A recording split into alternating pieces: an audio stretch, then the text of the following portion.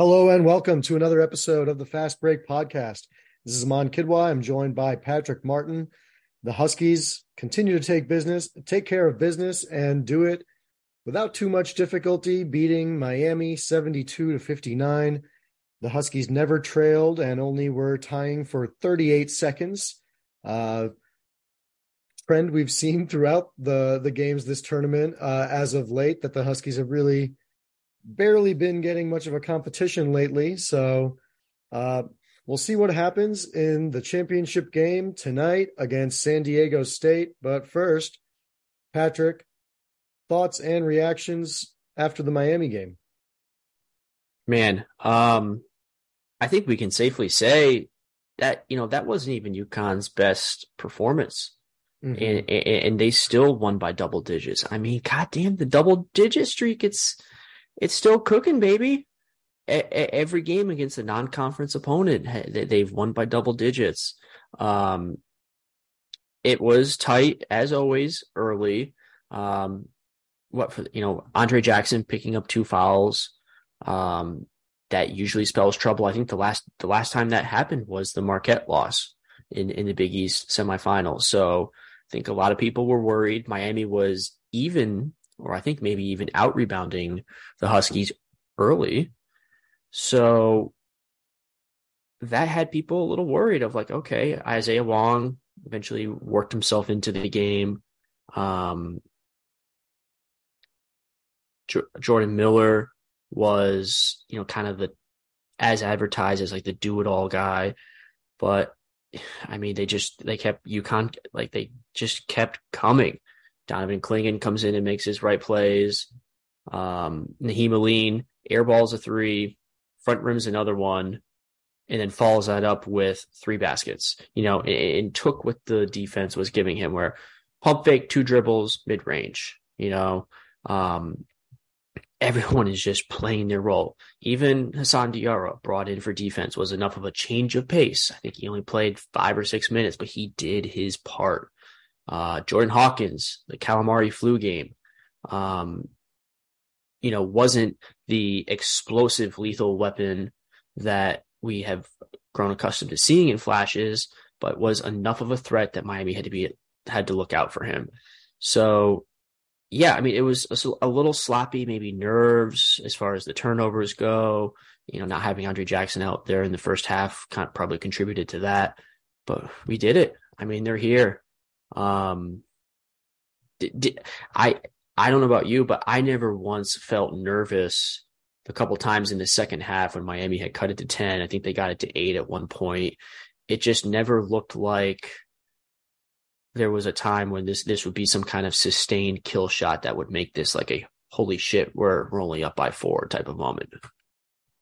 Yeah, I mean, you're worried because Miami can do it. You saw them do it in the Texas game. You know that they have a offense that can put together points really, really quickly if needed.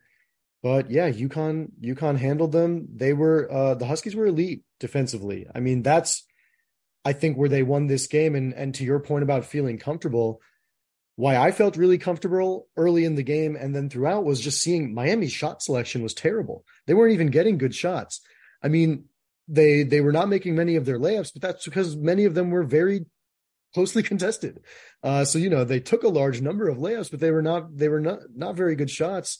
And that's because they couldn't really get much against UConn's defense. They were really, really struggling to get their shots. So like you said, in a game where some things are going wrong for UConn, Andre Jackson foul trouble, 2 fouls 4 minutes in. That is a very big deal. That is not good. And we did see sloppy offensive play as a result of that. I think there was a little bit of that even when he was in. UConn did have too many turnovers, but yeah, I mean, end of the day, you don't see a lot of Final Four games where the walk-ons make an appearance. And that's what they did to Miami. That's what they've been doing to, Gonzaga and Arkansas in the last rounds. Feeling fairly good going forward based on what we have seen, no reason to believe that this train will not continue Monday night. Yes, but I mean, there is a little double entendre. There's a Mick Cronin-sized but here. Not because Little Mickey's anywhere near coaching the sidelines, thank God. But I see so many similarities between this San Diego State team and those, UC teams in the dog days of the AAC where, top 10 Ken Pom. I know San Diego State is 4, but that's at the benefit of, the March bump. I think pretty sure they were a top 15 Ken Pom team entering the tournament, but just completely mucking it up, grinding out possessions, slowing things down. I mean, you turn on ESPN, everyone is talking about that. UConn played that style against St. Mary's, and it was tough in the first half, and they eventually ran them out of the gym thanks to their depth and their size. But San Diego State has better athletes than St. Mary's. They don't have, I think everyone on their lineup, I saw some crazy stat. I think 7 of their rotation players all weigh 220 pounds or more. I mean, they're a bunch of brick shit houses out there. And that's a lot different than when you're dealing with the St. Mary's defense. So this will be like the final boss, the final hurdle is can you truly exercise AAC demons by beating essentially what is like an AAC style team of just not a lot of aesthetically pleasing basketball, but, boring, get the job done, grind, lunch pail. I mean, throw out any kind of cliche you want. That's the type of team San Diego State is. And UConn's going to have to be ready to get down in the mud with them. Yeah, I mean, they're an old team, so quite experienced. I think we have seen firsthand very much that they are not scared of the moment. They've won their Final Four game on a buzzer beater. That was, not the best executed overall as a play, but it went in. Good on them. And look, they also made it here. That's the other thing you have got to give it to them. They beat Alabama. They beat a really good Creighton team, and then they got FAU in the Final Four to get here. So they're certainly battle tested. They have probably a pretty good working theory for how they're going to attack UConn. It's right in line with their strategy, which is to slow it down. So that's something where, again, when we think about how UConn's going to attack that, certainly we can surmise that it begins and ends with Adama Sanogo, who has absolutely been doing that work all tournament. I think, you have to just highlight how incredibly dependent he's been throughout this run. 21 points, 10 rebounds last night, demoralized them with some early threes to just make it, the Adama Sanogo night once again. I think, it's going to be a lot of Sanogo again, but interested to hear how you think UConn might try to attack this San Diego State defense. I think a mistake that a lot of teams have been making as far as Sanogo is they're trying to front him. And Andre Jackson, Tristan Newton, Caravan, they've been so good at those over-the-top entry passes where Sanogo has that little bit of a cushion. They're fronting, drops in his lap, layup. I'm willing to bet that San Diego State will allow these entries, will not try to deny the post. And instead, they're just going to, hold the block. They've got the beef to do it. And maybe they send a double, maybe they fake it, but they confuse Sanogo enough because for as dominant as he's been, he's still thinking out there. So enough, to make him think, take a couple extra dribbles, slow things down, stall it, where he has to say, oh, okay, I got to find a shooter or something like that. That's how you kind of neutralize him, I think. And then when you look at the ball pressure, Tristan Newton has been amazing. I mean, he has averaging 5.8 assists per game in the tournament. Andre Jackson's assist I think he has an insane amount of assists. I don't have the specific numbers in front of me, but they are still bothered by ball pressure. A hard hedge off of a clinging screen, and Tristan Newton is taking to sideways dribbles, and next thing you know, it's a double and there's problems. That's an example of like how UConn's offense can start sputtering, and Jordan Hawkins uncomfortable off coming a screen, misses a couple. He's a rhythm player. He needs to see a couple go down. If he doesn't attack downhill after that, like he the best thing we saw from Jordan Hawkins, I think all tournament, was Arkansas when he turned the corner and he attacked, and he had his first 6 points were free throws. More of that, and to kind of just disrupt and scramble a set defense that is probably will be the most physical they've encountered all season. Yeah, they I think that this is where also UConn's just dudes come into play. The fact that they've got guys who can beat you in a number of different ways. Because again, for this to go in a sideways direction for UConn, a number of things are going to have to go wrong. Like you said, it's going to have to be some combination of foul trouble, people's shots not falling. But even then, we've seen a Donovan Clingan can come in and really change the course of a game. Like you said, Aline did some really great things in the Miami game, and has been the last few games as well. You've seen great stuff from Calcaterra and Alex Karaban too. I mean, eight points, 9 rebounds, another end of half three, another just demoralizing thing that the team does. He seems to like specialize in just doing those, and like late game threes that also kind of put the nail in the coffin. So we're just really seeing the team execute at a high level. Even Hawkins, when you think about the fact that he was not feeling well, and, clearly and visibly unwell, after the post-game press conferences, he just sat down, at the locker room and was like deflated, like the Popeyes employee after the spicy chicken sandwich came out. Like, that's kind of what he looked like. He was clearly not, 100%. And I think ultimately though, UConn just has so much, so many different ways. And that's what I think gives us a lot of comfort going into this. UConn's defense is going to, I think, be a big problem for San Diego State, who is not a offensive juggernaut. They're not bad. They're 68th in the country in KenPom.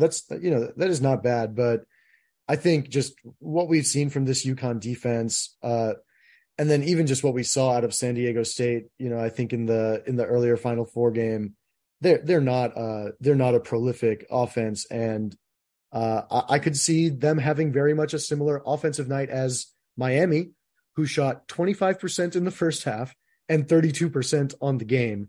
And I think that's going to kind of be the key for UConn, is that, it's the Final Four of the national championship, nerves, maybe they fall behind a little, who knows, but they've got so many dudes, and the defense has been really, really consistent lately. So, they're a 5-point KenPom favorite, 7-point Vegas favorite for a reason. And I think I'd like UConn's chances even to cover that. I'd say, not that we are condoning or suggesting gambling or making picks or offering them.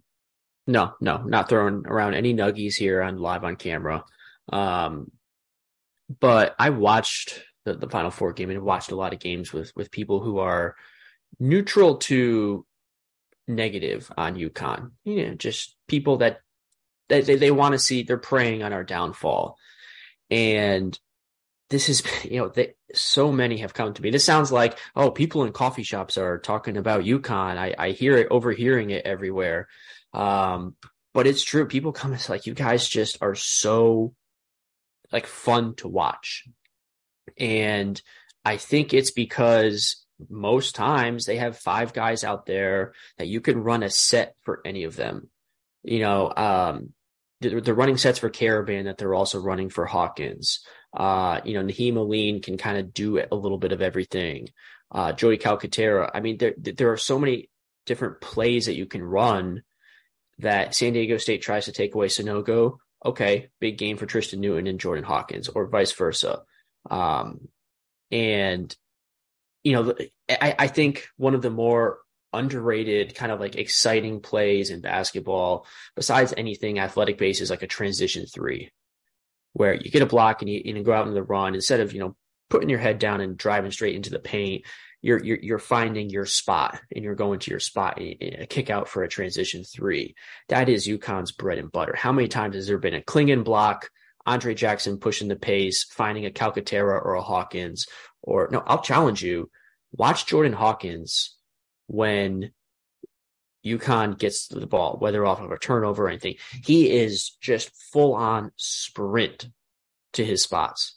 That is just fun basketball to watch. And then when you couple that with the defense that has taken this, turned the corner, you had Gonzaga, statistically the best offense in the country, Miami, kind of a similar free flowing offense that UConn runs with a bunch of talented shot makers.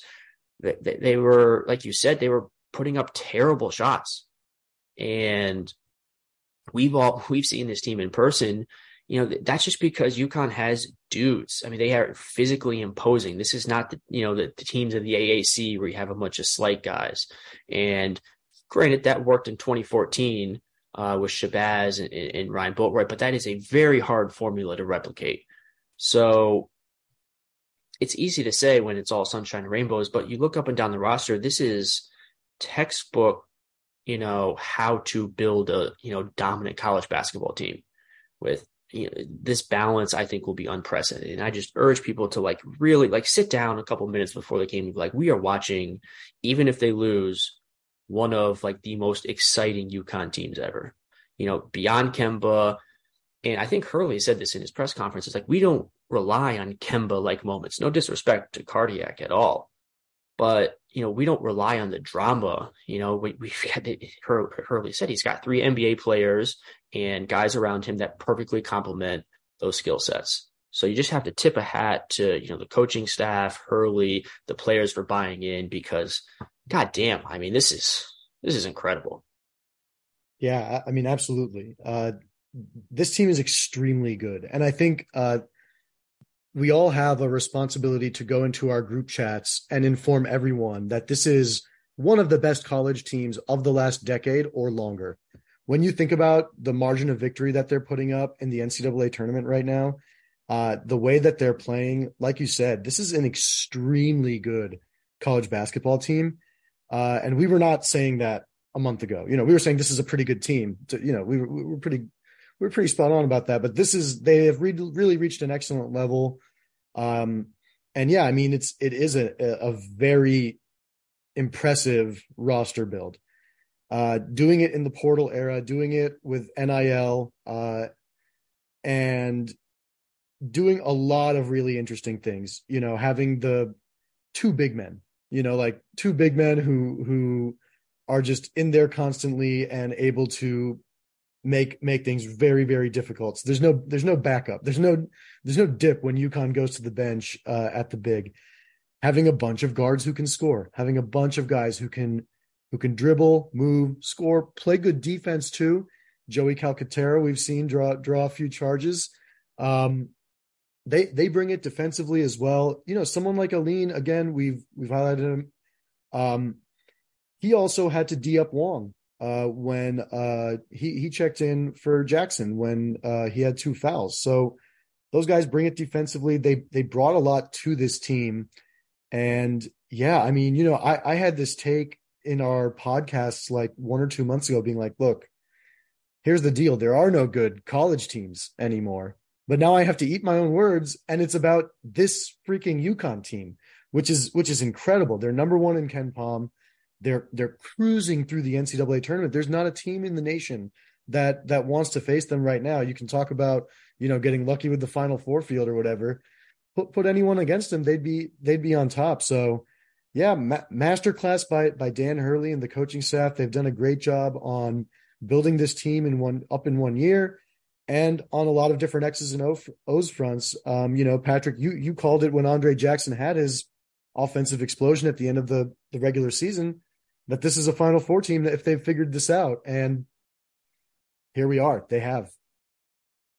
I do want to talk about kind of the luck thing that, the field of 68 and Jeff Goodman and whoever the hell that other guy's name is was talking about. First of all, folks, that's bait. Don't. It's the classic, the Tom Hardy, like that's bait. Do not touch. Don't touch that. Because honestly, like both things can be true. UConn was lucky that they haven't had to face a Kansas or a Houston or a Texas. But yeah, yes, great. They're the best team in the field. That also comes with added pressure of like you have this route laid out for you. Don't fall victim to overconfidence, taking an opponent for granted, not scouting properly, and none of those things have happened. And also with the way they're playing, would you really think Kansas would have given they probably would have put up a better fight than Arkansas, but UConn probably would have won. If UCLA beats Gonzaga, it would have been a tough game, but again, this is just such a complete team. You can't say, oh, if there was a better offensive team out in the field, UConn would have won, or, oh, they didn't face any good defenses. And we were talking about this, I think, before the Final Four, the different styles that they've encountered on this road with St. Mary's' tempo. Okay, well, they're going to draw on that same scout for the St. Mary's that they'll do for San Diego State, because it's a very similar slow it down, grind it out. Arkansas with their athletes, kind of similar vein as Miami, with kind of their shot making abilities. And then you look at Gonzaga with Drew Timme and the post play. I mean, they face so many teams with all these unique styles, and they're just blowing through them. There's no close games, and I think that cannot be understated. If they were squeaking by these teams or relying on buzzer beaters or anything like that, you can make a case that's like, all right, well, yeah, they got hot at the right time and, blew through a weak tournament, which is what, people say about 2014 or 2011 with like, oh, you just rode Kemba Walker. You just rode Shabazz Napier. You weren't that good. Well, look up in the rafters. There's a banner there. That's what matters most. You can't make those arguments now in 2023. Yeah, I mean, those are non-starters, silly arguments. If Kansas wanted to beat UConn in the Elite Eight or Sweet 16, they should have made it to the Sweet 16 then, and then we could settle that debate. But unfortunately, we will not get that chance. And yeah, I think you bring up such a good point about all the different styles of play and how impressive it is the way that UConn has conquered all of them. We tend to focus a lot on things like KenPom and rankings and ratings and seeds and good or bad or great.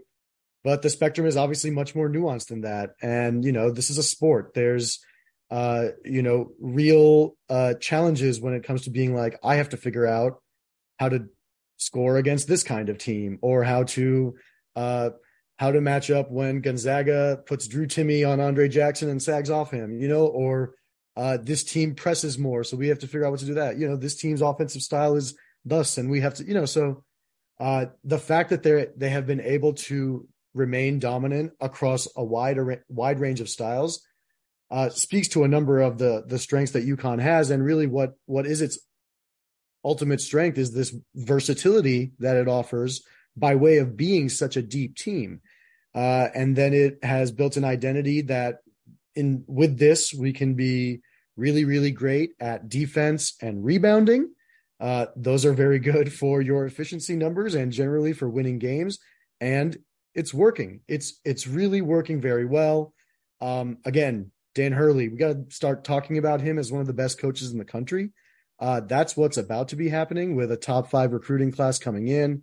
You're thinking about, UConn next year being one of the top something ranked teams in the country, top 5, 3, 1 ranked teams in the country going into next year. This is looking like a playbook that is very strong and sustainable. Yeah, but let's not forget how things looked after 2014. You had the Ferrari in the garage. Daniel Hamilton, committed. You had Jalen Adams. There were signs of sustainability after the 2014 title that quickly slipped away. You never know. But like you said, the pieces are in place. And I was thinking about, as you were talking about the distinct styles, that in alone almost kind of, I think, ends the argument of, oh, is UConn a blue blood or not? I mean, first of all, if Coach K is calling UConn a blue blood, then I think, I hate to say it, but that's kind of a mic drop, because that's the ultimate villain. And if he's giving you those kudos, you should probably take it and run with it. But because UConn is so balanced, like I when you see teams that have like, oh, they're strong, so strong defensively, or like, oh, they only have a good offense, that kind of shows you that that's a program that can really only recruit certain guys, that they don't have complete basketball players. Maybe they have a defensive minded coach, but they can't find a lot of shooters. At a place like UConn, you have the ability to recruit complete players. And I think that's what Dan Hurley started to hone in on, is I have guys that can do all the fundamentals so that when I coach them up, there are no general weaknesses. And I think that's the biggest definition of like a blue blood, not the number of titles or anything like that, but a program that has consistent balance year in and year out. Not it's like, oh, well, all they have is offense and they just blow teams off the door, but they can't guard. Sustainable, dominant programs are, elite in both, because you coach up the guy, you coach up athletes to be the best. All of Calhoun's teams had that balance. Kansas, Kentucky, in their way to the top, it wasn't just because, oh, they had some dominant defense or anything like that. They took basketball players and rounded them out. And that's what I think makes the future so exciting, is that you have a coach who is so focused on bringing in these guys that are just, there's no general weaknesses to their game. So on the UConn 2014 point, obviously, the circumstances are different. So I think UConn currently will be a little bit more sustainable. One of those being, of course, that in 2014, UConn has then moved to the American Athletic Conference, which is a factor. And I think we started to see, even though there were some recruiting wins, even post 2014, UConn was still losing recruits to Seton Hall, Georgetown, Villanova, and that's something that I do not think will happen. And I think what's really interesting and exciting is recruiting is already at such a very good place, and it's only going to improve as a result of this run. And I think both for high school recruiting, which, as you kind of alluded to, it's a very crucial part of how Hurley does his roster build, but also in terms of finding impact transfers. So I was talking to a friend, earlier, and he was lamenting that we lose Joey California after this year, but I said, hey, we'll get you another Joey California. We'll go to the portal and we'll have another one next year. There are probably dozens of West Coast Conference guards. There'll be a Mark Montana next year, that wears a cowboy hat, or like a Ranch Ryan or something like that, just is a flamethrower off the bench. I mean, a ranch guy. Yeah. Yeah. Jimmy California or something. Yeah, no. I mean, it doesn't have to be California. Aaron, Arizona. Ooh. There's lots of states to choose from. Mm-hmm. And yeah, your point stands though. Mm-hmm. Ultimately, so I think UConn in the Big East with Dan Hurley, right? They have everything they need. The league is also getting more exciting. I think Georgetown hiring Cooley, I think St. John's hiring Pitino obviously brings a lot more juice to the league. And those schools, I think, both have the potential to be pretty competitive fairly quickly. And Kim English at Providence retaining Devin Carter and Bryce Hopkins, which I would have bet any amount of money that Bryce Hopkins was very surprising. Peace, I'm out. So some eyebrows being raised there. It's going to be an incredibly exciting 5 years with UConn in the thick of it. Exactly. And I think that's what's the best part, right? Is right now then UConn looks like kind of the like it's building the team that's the perennial favorite in this very strong hoops driven league that plays its tournament in Madison Square Garden every year, you know? That's all incredible, great stuff. The blue blood thing is a conversation I don't even like to engage. It's a nonsense term to begin with. It doesn't mean anything in any sort of meaningful sense. There's no airport lounge that we get access to as a result of being fans of a blue blood team or anything like that. It really just is like lazy media having nothing to sayness and speaking at the first shiny thing that they can think of that they attach to the name of the school. I mean, talk about the people who were down on this Final Four as like, oh, this is so bad for the game. Losers, idiots, first of all. And then you have an amazing semifinal game. Went down to the wire. It was won on a buzzer beater. And then on the other side of it, you've got one of the best college basketball teams of the last decade doing something that has only been done, I think, 5 times or 6 times since 1985 in terms of winning all of their tournament games by double digits.